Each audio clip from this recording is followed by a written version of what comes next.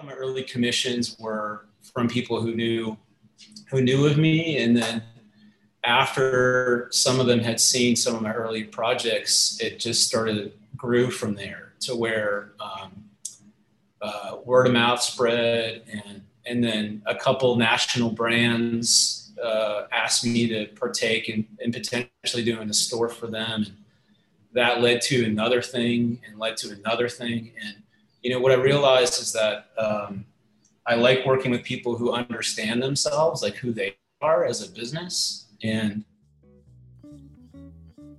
welcome to Talk Design Show, where creatives have conversations.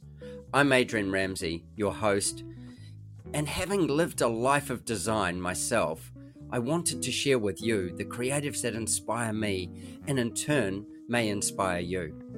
Thank you for listening, and please enjoy.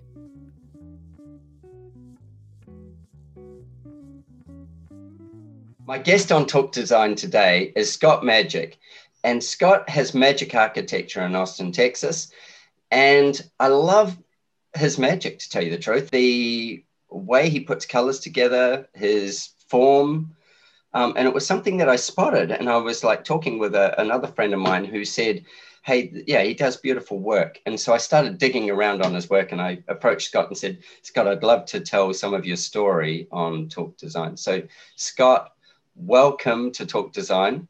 It's an absolute pleasure to have you here. Thanks for having me. No worries, buddy. Let's kick off with, how did you end up with a name that was Magic? Where did that come from?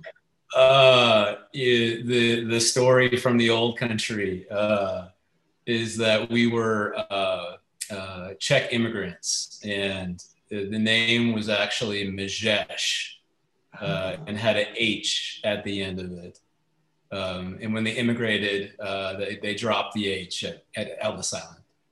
Ah, cool. Actually, I went out with a girl once whose name was Smith, and her parents, I'll never forget this, her parents, their real name was Schmid or Schmidt, but that was German, and they changed it to Smith because, not that they were in the war, but because there was so much backlash, and they were New Zealanders, against Germans during the war, that their previous generation changed it to Smith.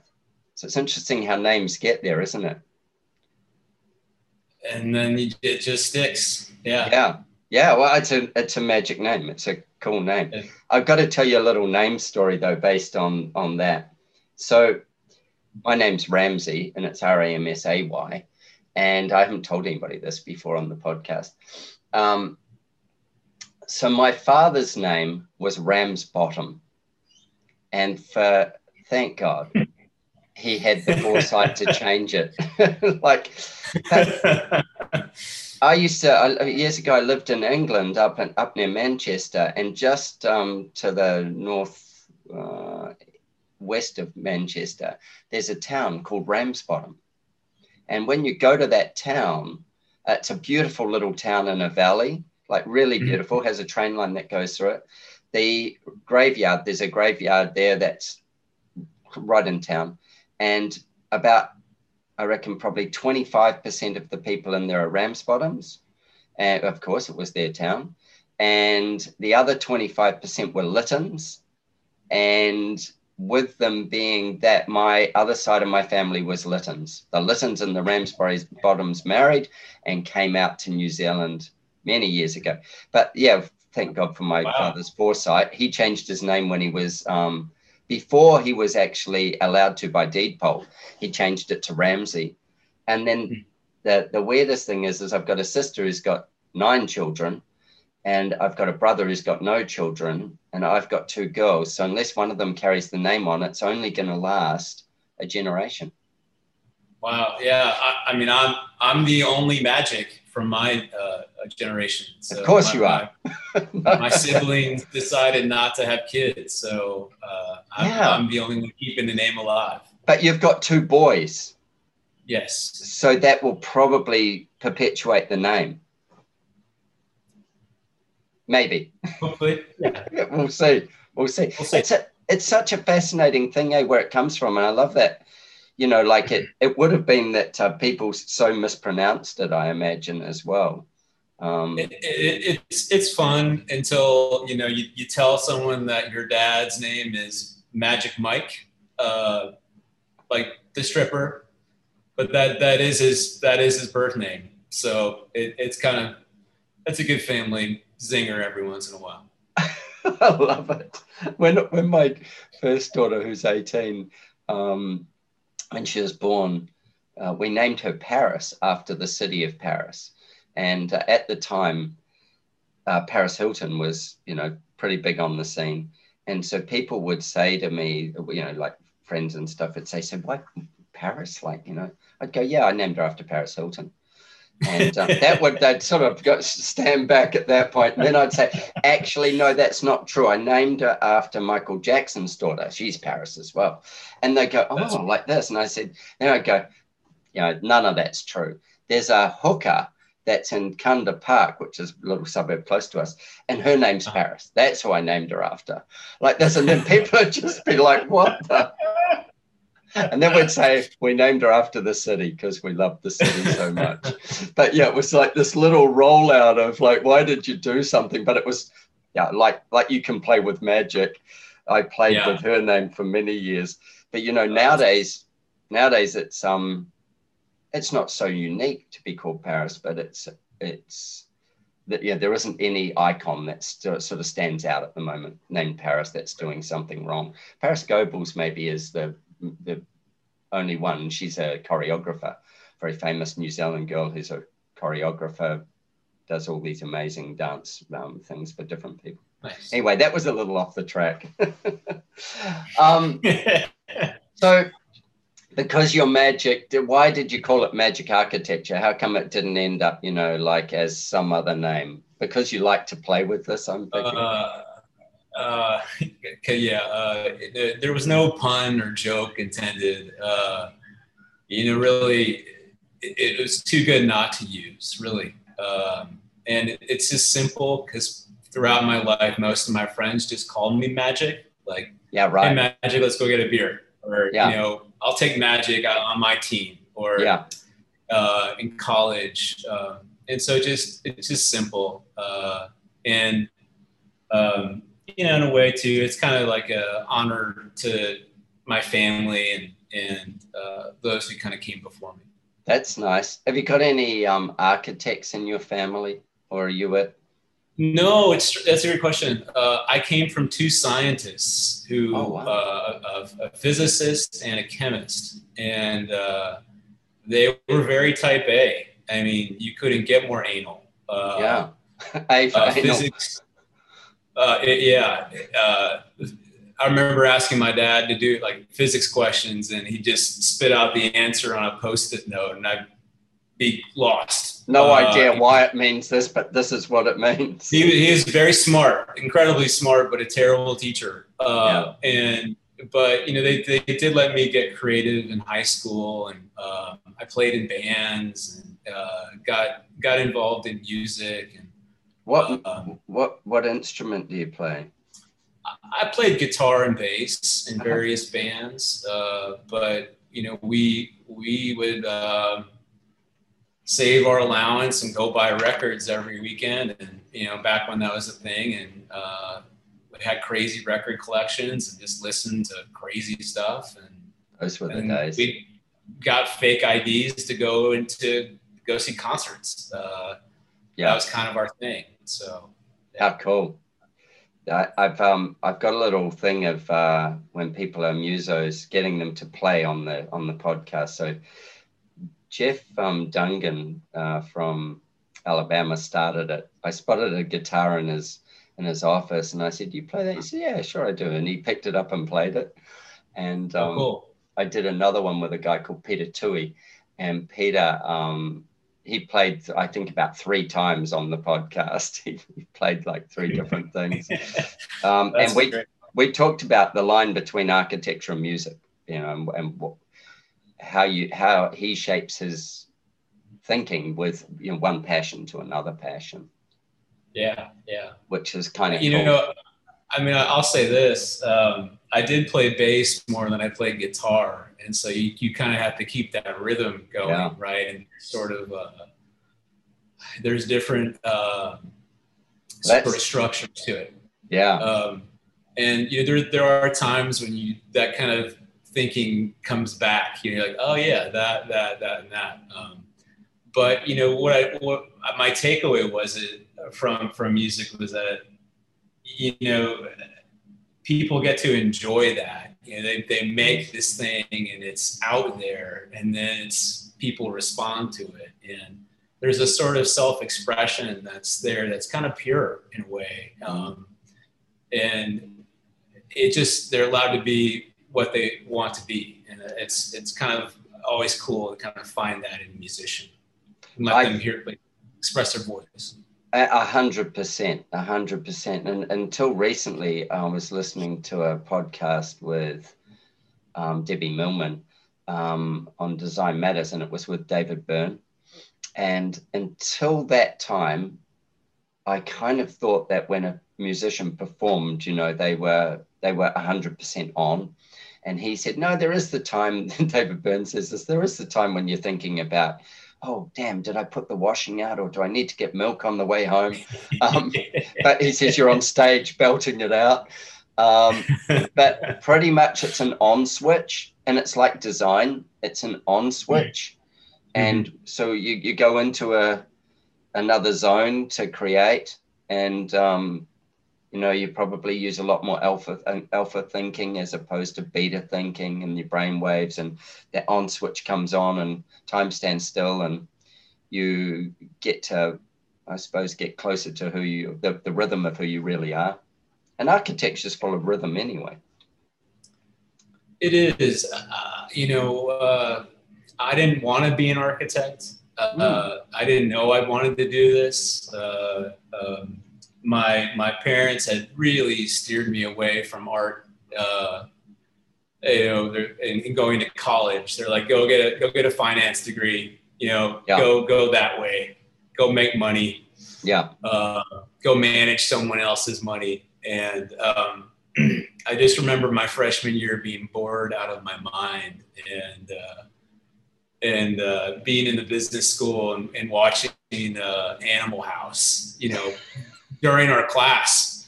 I realized I paid about $1,000 to watch that. It was like, I was about to that's a waste of money. That is a waste of money. You could have watched it for $5 at the theater, but no, you spent a lecture. Right. But there was this class I took randomly, and my mom was like, yeah, just, flirt with it. Just take a course in it. And it was a survey course, called Introduction to Architecture, one of those big lecture halls. But yeah, right. The guy who was teaching it was this Fred Rogers-like man, the salt of the earth, I would call him. His name was Bill Kleinsasser, and he had taught at the University of Oregon for many, many years, but he was one of 5 architects who left Luke Kahn's office in the 70s, either from starving, from not getting paid, or their friend Donnelly Linden had invited them to teach. That was how they could get paid. Yeah. And so this guy, it was like listening to poems every day for class, and hearing these beautiful stories and ideas about design and philosophy, and really just made me think about being a better human. And was very challenging. He's a very serious guy, but he grabbed me one day after class and said, "You need to do this."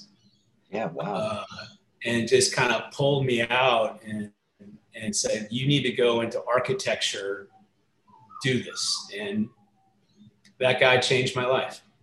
Wow, for the better. Yeah. That's an awesome story. Because it was a direction change. It was like a right turn, and the rest is history. So then you did that. You took his advice.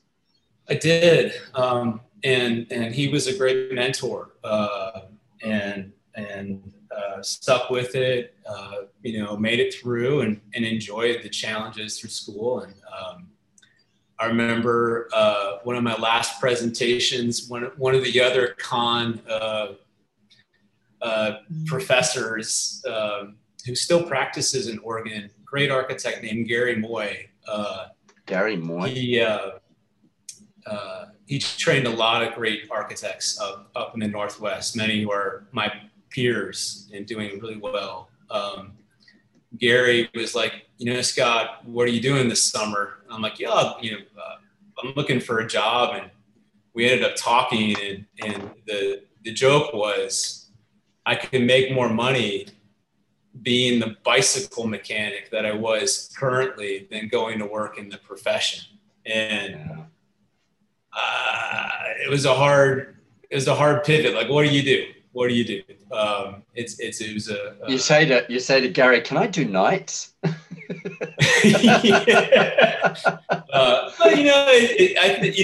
The thing about architects and money is they're terrible with it.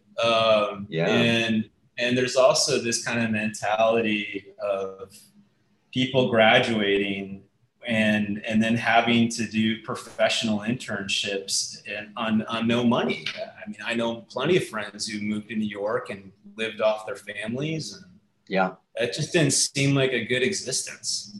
So I just wanted to steer a different path and build shit and enjoy my life, make some money. Make some money along the way, get paid for what you do. Yeah. Seems fair. Yeah. It's a reasonable exchange in the way our world economy is set up, is that you bring some value and you get paid for some value. And and either the more value you bring or the more perceived value it is. And I say that because, there's plenty of things out there with just perceived value that make a truckload of money, and they may have none. But I don't have a TikTok account. I'm sorry. Even though my wife wants me to have one, I don't have I was about to say, man, it's on your list. You just haven't read it yet. She's going to get that. Just so everybody knows what we're laughing about. Scott's wife is a marketing guru, and with her being in marketing, he's just he's yet to read his full list. Well, he's read it, but he hasn't read it properly. There's a date beside it that she's going to have you doing that by. Yeah. Do you know, it's an interesting thing though, that as a little segue, there's the thing about going against the herd, and then there's the thing about going with the herd, and then being seen in the herd is probably those different things. And I know my kids, they watch TikTok, and I always have this thing where I go, if there's something like this, TikTok when it came out, well, not when it came out, but when I first heard of it, I just go and download it. I make myself an account and I download it. And mainly so that I can say to my 18-year-old, oh, yeah, I've had that stuff for ages. That's just my little game. And she's like, no way, that's not cool that you've got it. And so with that, I went, oh, how does this thing even work? And so I followed Will Smith, and I don't even think it's on my latest phone. I don't know that it's downloaded to my latest phone, but I followed Will Smith, and just when I first got on there and looked, and all the rest, he had daily videos, but just fascinating, like funny, clever, humorous, just and what an entertainment site it's become. Everybody's chasing it. Everybody, when I say everybody, Facebook, Instagram, all these other platforms are chasing it because it's just got its thing going on, and it's just another form of entertainment. And it's YouTube's got all that plus more, I suppose. But it's fascinating how these different things rise to the top. So if you do follow the herd, how do you be seen in it is probably the biggest question. We should be asking your wife that. not you. That's a separate podcast. Yeah, that's a whole nother podcast. So let's go to, I was going to say another one that I don't know whether you know him very well in Austin, Texas, who's a musician, is Kevin Alter from Alter Studio. I don't know whether you know Kevin. Oh, no. Yeah. I didn't know he was a musician. I'm a huge admirer of his work. And he's a great, awesome guy. Kevin's just, like, really lovely guy. And but he's a musician. And, like, they put the band back together and cut a single. I'm pretty sure there's a download of it on his podcast, which is one of the early ones in my track of podcasts. But I met Kevin, in Austin years ago, and just so appreciate what a person he is. And then also, a huge admirer of their work. Beautiful work, and just so beautifully executed. So, yeah, but he's another muso in the mix. So tell me about some of your projects. Tell me some stuff about what you love to create and what you sort of think are some of the best things you've created. The ones that you've enjoyed the most to create. I mean, there's two journeys that I see. There's one is that you might create an amazing thing that you love. You will have a reason for it. But that could be completely different from how the public or how the user sees it, because that's a different story. But you will have your own reasons for what you love. Part of what, I've been very fortunate to have worked with a lot of great people. And but I think part of it too was kind of understanding what I was good at and what I enjoyed in the process, instead of trying to play that I can be everything, do everything, good at all scales, myth. My first rule in business after I opened up was I don't have husbands and wives as clients. Oh, right. I refuse. And the main reason is that I've seen too many of my peers. I myself in a previous office had to act as someone's therapist and be a bad messenger too much. And my life was too short for that. And oftentimes there's big disconnects about money and money philosophies.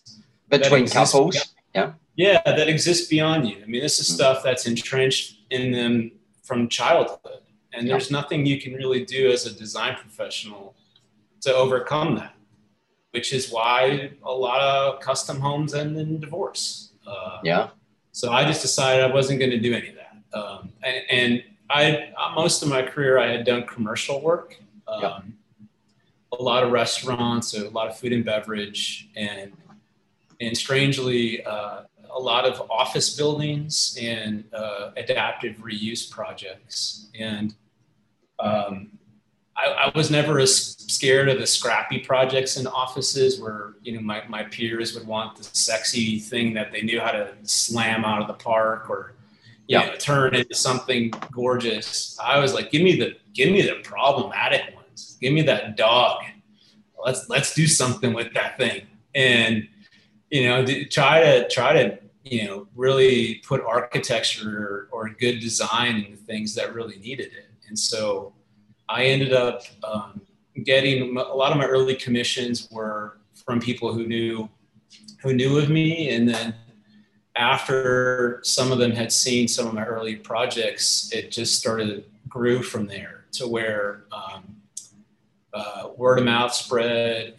And then a couple national brands asked me to partake in potentially doing a store for them. And that led to another thing and led to another thing. And, what I realized is that I like working with people who understand themselves, like who they are as a business. And that's a key it gives point. It gives me great joy because as a professional, I get to know them, but also I get to celebrate what makes them different, and really what I try to do is give them one-off spaces that are a reflection of them, almost like their culture or their brand. And so the architecture can kind of be a billboard for them in a way, but also something to be proud of. Yeah, so it can carry the subtleties of who they are as a person, as well as their own culture that they create, but without that being, you know, like their only story. It's their brand story because it's separate from them as well, but it has all the little hooks and delicate pieces. And so, you know, a lot of the time I spend is about designing a story around a space or around a building, and then trying not to fuck it up. You know, like really, yeah, absolutely. You know, like not getting too over architect-y about it or too fussy in you know, precious about a materiality. You know, you've got to pick your battles, and then have key things that even the client can kind of latch onto and be willing to pay for. And that kind of becomes the project.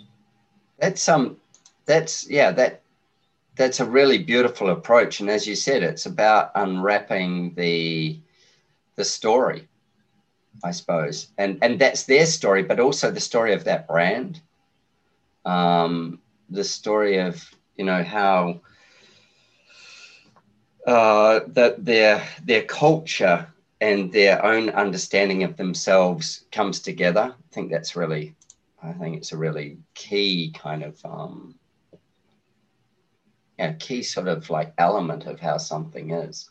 There's something that when I was researching you, I was on your website, that I just loved, which was the Red Velvet Events. I loved a lot of them, don't get me wrong, but the Red Velvet Events building, the old hut. Tell us a bit about that and that story, because it's repurposing a unique structure. And I'll just put a little thing in there before that. So Tom Kundig said to me, yeah, he says, if I can find something that's really ugly, that's what I want to work on. For the same, that's cool. Yeah, that's cool. He looks for ugly projects. Like if it's ugly and I can do something that makes that purposeful and beautiful and bring a depth to it and make it shine and, you know, just with great design. Yeah, that's the project that I love to do a project like that. He seeks them out. Yeah, that's amazing. Yeah, so I mean, there's something about old buildings, right? Whether it's, sure. You know, there's all kinds of things. I mean, you know, whatever part of the world you're from, they're slightly different. Where we are in Austin, Texas, there's really not much history. There's a few waves of it from, you know, colonialization, the Spaniards, and then So you're not expecting a commission to update the Alamo at any point? No. I don't. No, I'll leave that for Lake Flato or someone in San Antonio. Yeah, really, exactly. Those guys are gone. But no, I mean that, you know. So the first wave of buildings in Austin were German, from the German immigrants who kind of helped found and grow the city. And then after the Civil War, that was kind of their era. And then, you know, the next kind of big boom in Austin was after the war, World War II. And so there's a lot of 1950s buildings. There were a lot of airfields during the training fields during World War II. And Red Velvet Events was one of the warehouses that was along a civilian airfield in at that point, very north Austin. It's now considered central Austin as the city's grown. But yeah, right. The building was a relic of that old airfield. Most of it had been erased in time and turned into various strip malls and other purposes, but that one had remained. And what was interesting about it was no one wanted to buy it. They were scared of it because it was leaking. It had all kinds of dead cats and animals in it, which is always a deterrent. Yeah, little deterrent. A little bit. And I mean, and the whole building you couldn't actually see the kind of structure. And for those who are listening, it's 3 vaults, or it almost looks like the profile of a cloud, as some people have said. Yeah, it's like three arches. 2 of them touch the ground, and the middle one is just a blip of the top. Yeah. And you know, I didn't see it at first until some of the ceiling tiles had fallen down, and you know, I looked up and my client was with me, and I said, "You need to buy this thing right now. Buy this building." And she's like, "Are you sure?" I'm like, "Yes, we can make this thing gorgeous." And the structure, those structures were built during the war because they were using the same technology of rolling iron as they were using airplanes. And so that entire building has prefabricated arches, which were... I saw that. I saw that in the photographs, yeah. They're on a 4-foot center. It's all modular, and it's incredibly lightweight to save on metal. But the entire building is screwed together. There's no welding. There's no hold downs. It is literally a 20-foot grid, and every piece is a piece of sheet metal that's screwed together or pliered in some cases. Yeah, wow. So it's just super cool. I mean, nothing like that will get built again. No, it's of its time, and things have moved since then. Yeah, wow. And so we opted to save it, and I had the fortune to work with a really brilliant structural engineer in town named Tak Chu of Leap Structures, and who I've done projects with in the past. And he did some analytical models to sort of look at, you know, how the structure was behaving, and we couldn't do anything to it. It was in really bad shape. The only thing we could do is really put a new roof on it and figure out how to do that so that the building could last at least maybe another 50 plus years. And so we realized that kind of became the architecture, meaning like, let's put a new roof on it. Let's not build anything or try to hang things. Let's just build everything underneath it and just let it be. Just let it be a roof. Just let it be. Yeah. Wow. And my client, you know, we were looking at European train stations at one point. Sure. Like, oh, it'd be so great to make a glass curtain wall. That orientation is like northwest, so it's not too bad as far as heat gain goes. And she was like, "Yeah, let's just do it." And she went for it. And I think, you know, what I'm realizing is that having good clients who can see the vision and trust you made that project. I mean, she gave me the keys to the car and said, "Go." That's a really key point as well, is when you build the trust enough to be able to, they trust you, you trust what you can do with them, and all of a sudden you can bring things amazingly together. And it does. It's got that train station aesthetic, like if you were in London or, you know, some of the other European train stations where you have a glass curtain wall and the trains kind of poke out from the bottom of it. And I imagine those train stations were built so voluminous because they had steam trains in them originally. You know, and they were trying to clear the air in there and stuff like that. But it's a fantastic looking structure. And I mean, as you repurpose something old that would have otherwise just become scrap metal. I'm surprised it didn't already exist in the landfill. I mean, there's only a few of them left in the city and then in the region. I have my eyes on a couple. I hope maybe one day I'll buy one. I don't know. Yeah. Wow. Yeah. With it though, it certainly gives a brand point as well, doesn't it? Like, so for her as a event center, it's not like you've got to go down, you know, past here and round here and you'll see this building that's just a flat square front and it's got these doors. Instead, you go, well, you keep driving along, you'll see us. Don't worry. We've got a curtain wall of glass and we're shaped like the top of a cloud. It worked. I mean, it markets itself. You know, she loves it. Yeah. And she's hosted parties and other things before COVID. And then since COVID, her husband's company actually has moved into one of the bays of the building. So, Oh, cool. yeah, it's cool. We set it up so the building was flexible to adapt.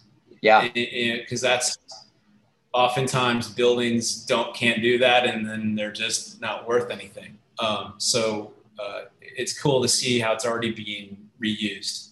Yeah, I mean, because of the fact that the roof's supporting itself, and everything down inside it is just in modular pieces inside, then all of a sudden, yeah, you've got this very highly flexible space if you want to change it around. That's a beautiful piece of work. A good point that I want to come back to was you were saying about husband and wife clients and the journey of, therapy, doing therapy for them, or which I think is, if you're in the residential space, is just a given that you're going to have to balance the understanding and the needs. And, there can often be, unless it's very well done, there can often almost be a winner and a loser in the design process.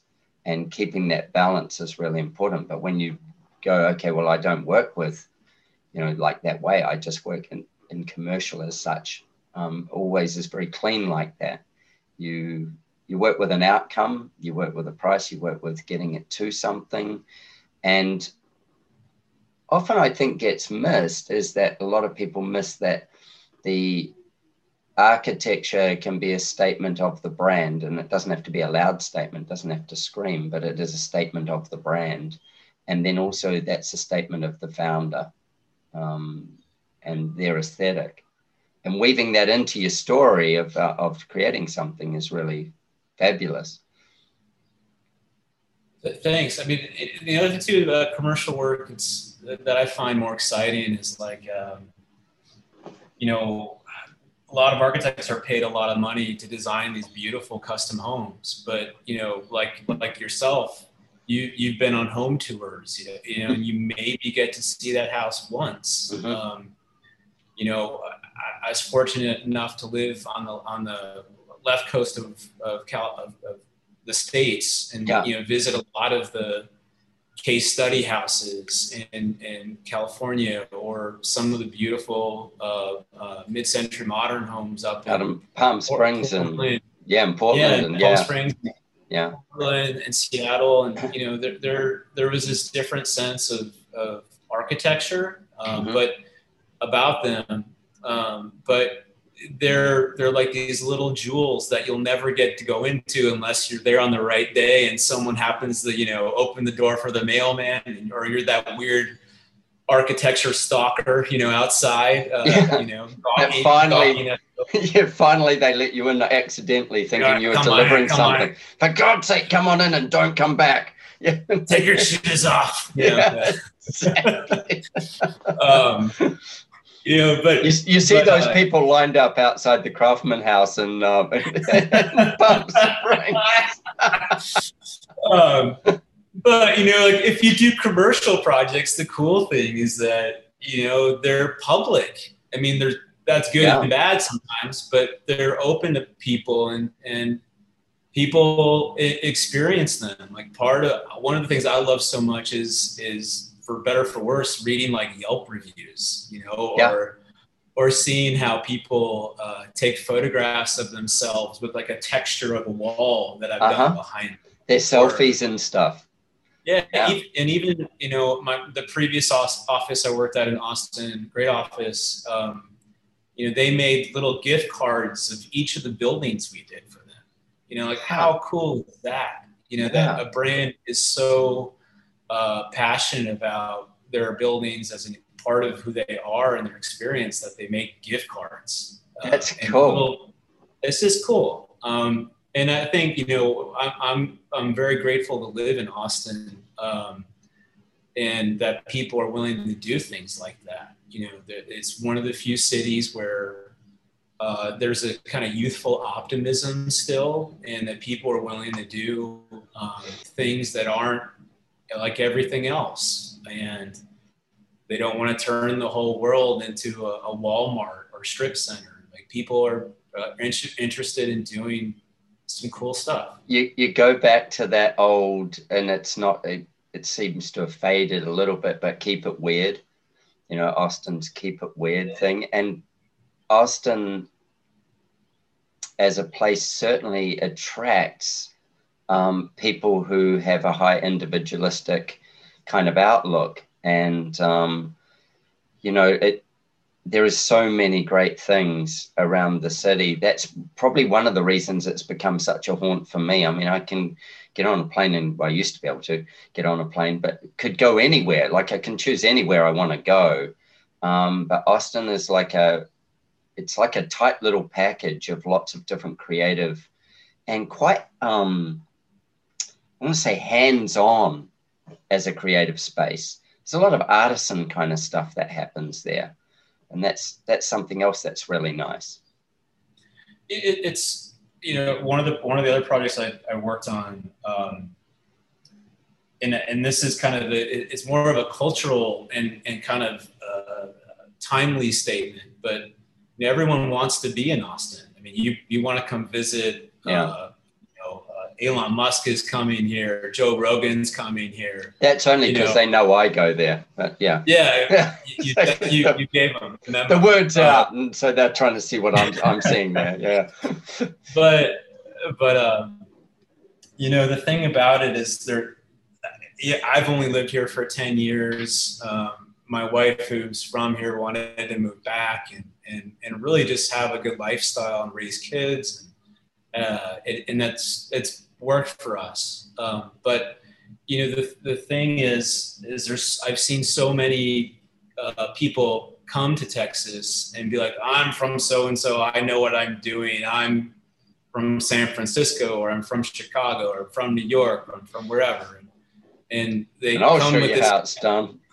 Big boy, big town attitude. And then like 6 months later, they're out of business. Or they soften right down. There's that. And so, but I mean, there's a resourcefulness about Texans, and you call it individualistic, but there's a sense of that spirit of they had to figure it out and make use of what they had, and deal with the weather, which is its own monster here. It's quite hot, and it can get really cold. And it can get really humid. And it can get really humid. Yeah. So as like an architect, I can't do the same things I do in Southern California. You know, you've got to have good windows and good overhangs and deal with water. And, but we don't have earthquakes, at least in this part of Texas. But you know, the thing about Texans is that they still make stuff. Like, one of my favorite things about Austin is most of the buildings in downtown are made out of the bed of the river, or what we call Lady Bird Lake, which is in downtown Austin. Mm-hmm. There used to be a brick factory right there on the bay, or on the shores, that made all the buildings. And that company still exists. I love it. And so it's just, there's still some of that lineage of building culture, which is cool to kind of honor sometimes in projects. Yeah. Do you know a guy called Wells Mason? Do you know Wells? Anyway, I'll introduce you to him, but he's a sculptor and artist and stuff, but doesn't live in Austin, but close. And he's on the podcast. He's a really neat guy. And again, this of your hands kind of attitude, you know, and there are other places in the US that have it as well, but there's this really lovely, it's of your hands. It's artisan. It's got this artisan underlying factor that's really beautiful about a lot of parts of Texas, actually, but Austin seems to have it just nicely worked out culturally. And then also the music, I think, drags another kind of person there. You know, the people that are there for the music just makes that place so special. So it's a fun town to be in. Let's talk about cycling, because I know, because you showed me around the your office there before, that if you had 10 employees that all have to ride a bike, fact is that you've got 10 bikes and only yourself, or maybe more than 10 bikes. I know my wife would look in my garage and say, yeah, like you've got how many mistresses in there, because they're all surfboards for me. But tell us about cycling and your love of it, and tell me how that fits with the rest of your work. For me, it is kind of a vice, but it's also just a way to deal with life. So when I was younger, one of my first jobs at the age of like 14, I was a bicycle mechanic, and I made a lot of money, and it taught me this incredible skill of how to maintain things and repair things, but also it taught me customer service, like how to, ask people, what their problems were and how can I help them, and learning how to treat everyone fair, even when everyone's busy or angry, or, we were understaffed at certain points in summers. But part of it was also being trained. Like, I think, I recognize that now later on from my previous employers and them training me, but I was trained by some really good bicycle mechanics who just taught you a discipline, went through something, a process. Exactly. And we're really patient enough to teach you, like, don't do this too much, or, really, really showed me the ropes and then let me do it. And so I've always been cycling, even through college, in architecture school. I was going to kill myself if I just went to school.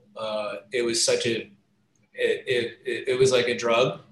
So I had to get a job, and I worked as a bike mechanic part-time all through college, and then finally left when I graduated and entered the profession, and then tried to save money to buy bikes. But now I have 20. It is a problem. Yeah, you're fessing up on here. Yeah. But I ride them every day. So I ride to work, even when it's 100 degrees here in Texas. I try to ride. I'm sweaty. Yeah. But it's also kind of my litmus test for clients. If they can't handle me like that, then I don't know if I can get serious with them about the bad times during construction or those hard money costs. Yeah, right. I mean, in a way, it sort of makes me less serious too, less threatening than coming in on my brand new BMW or my black suit. I'm like, I'm sweaty and in my shorts. Let's talk. Let's get this shit done. I'm here. Okay. Yeah. Let's get the rubber on the road. Well, it actually is probably, like there's probably a lovely story. It's like almost being the delivery guy. You turn up on the bike, and there's no ego in it. Well, there probably is. The bike could be worth more than most people's car. There might be something in the vice there, but well, there's another story there. But yeah, I mean that's it. Like and also it helps deal with the stress, the phone calls and the construction conflicts or the drama. It's like, I'll just ride my bike. But the vice side of it is that the thing that I love about bikes is that they are functional pieces of art. If you can really see it that way. And, this kind of comes back to when I was younger, but it takes a lot of time and energy for someone to build a bicycle. And while we don't see that when most of them come from factories from other countries, the ones at Walmart are just push the wheels on and ride it out kind of thing. Yeah. If someone's making you something, there's a lot of love in that, and precision and machining, and care and design. And so I try to use my money wisely. And so I've invested in people who make these things. And, at certain points, it's been like, just surprise me. Here's my body measurements. Why don't you make something beautiful for me? Yeah, I love that. And it hasn't disappointed. And to me, so they're almost like pieces of art in that way, but I get to ride them and enjoy them. I've got the same sort of thing with surfboards. I don't have 20, but I probably have, I don't know, 6 or 7, but I have had collections way bigger. There's probably only one off-the-shelf board that I own, and the others are all either custom made for me or custom made for somebody else, and they've given me the board. They've gone, hey, I want you to try this board out. And I'll go, I've tried it and I've enjoyed it. And they'll go, I want you to have it because I don't surf it. I want you to keep it. And so those ones are still their boards as I see them, but they're, in my quiver of boards. But yeah, there's something about, there's some measurements and somebody goes, well, how do you want it to turn and whatever it is.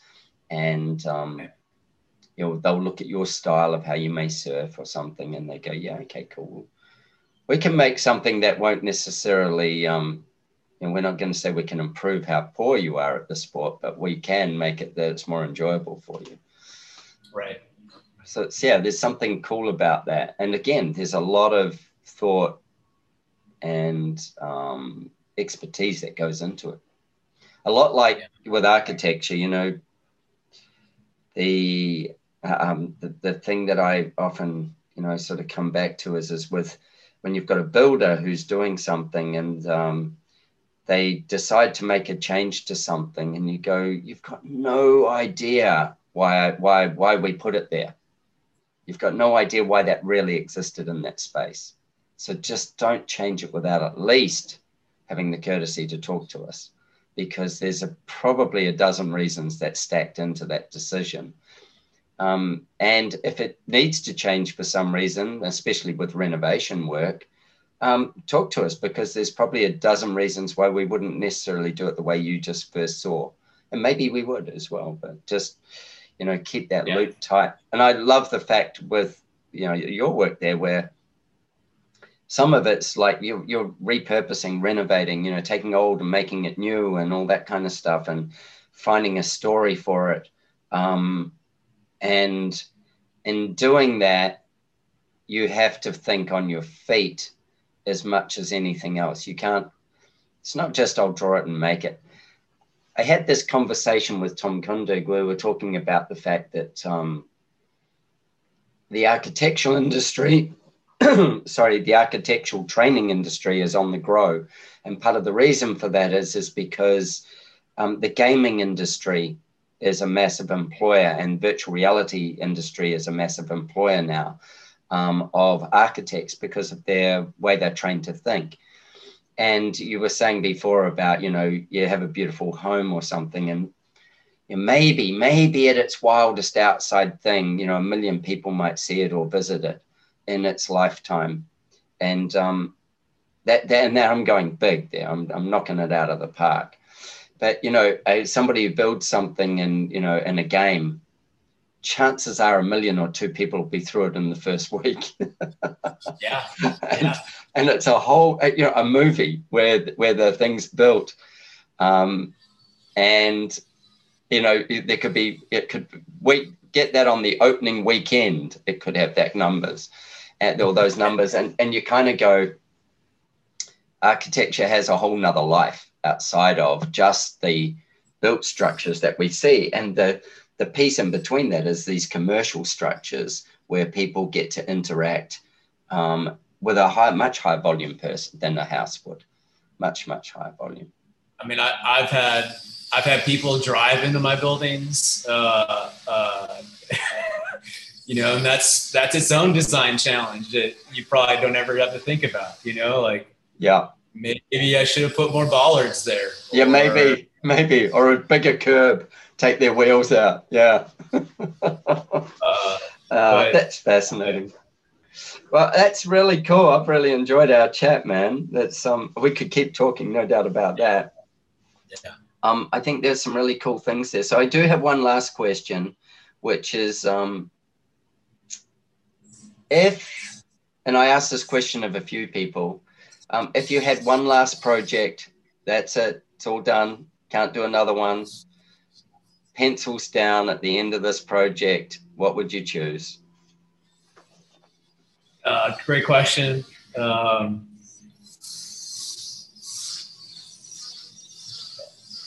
I think I would say this is going to be a strange one. Most people are like, oh, I want to design a museum or an embassy or something monumental. I think I would rather design a badass Montessori or daycare or elementary school.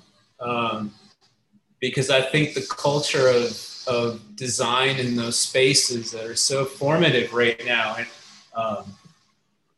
they're awful. I think the statement I'm going to say about designers who do those things, or maybe it's the system that's funding them, is they're not places to inspire kids. They're not promoting well-being. They're kind of like penitentiaries. And I think that we all could do ourselves a favor and offer kids a different story and really make kids have a better life. Change the foundation of where they come from. That's a beautiful answer. It's a really great answer. I love it. When I'm sure at some point you'll come to Australia, when you come here, I will take you to the Montessori school my kids go to, and it has a building in the middle that they call the Roundhouse. And when you look at they've got 3 campuses on the one farm. So first of all, because they don't mix the age groups in those campuses.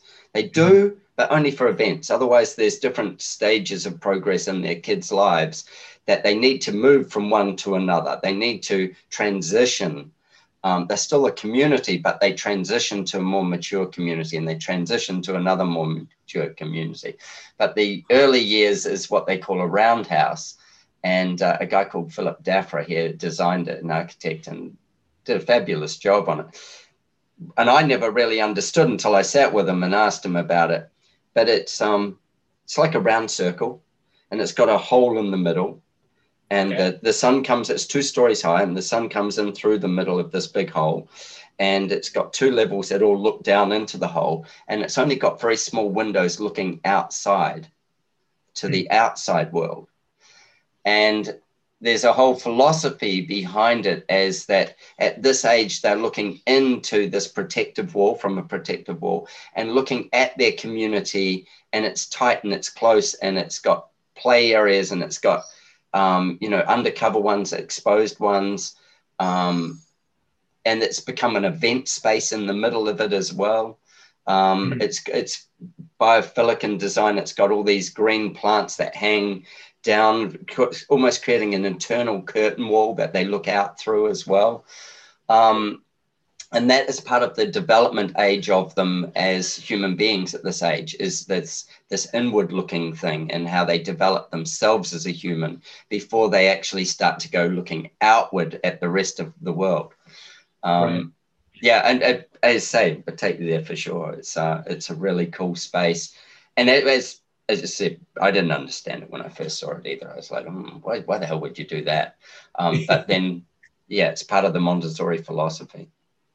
Right. Well, we're going to have to catch up for at least one beer, and I'm not riding a bike when I'm in Austin next. I could loan you one. No, it's all good, man. I used to ride bikes a fair bit when I was younger, but since then I've busted a few knees and stuff like that, so I don't ride anymore. It's It's one of those things.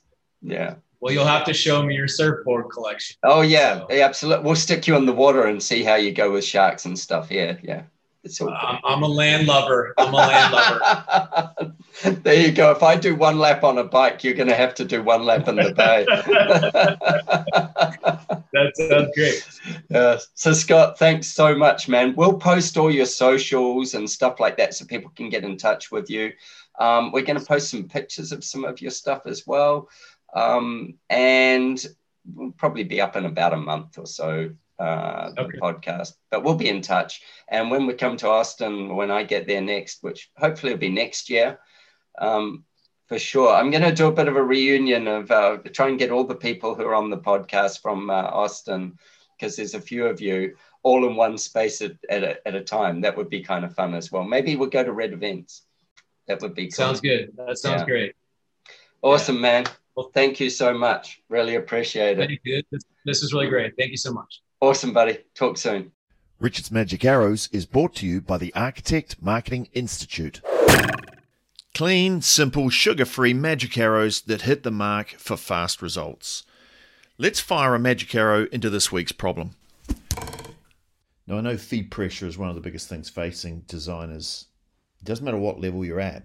There is no one golden bullet for it.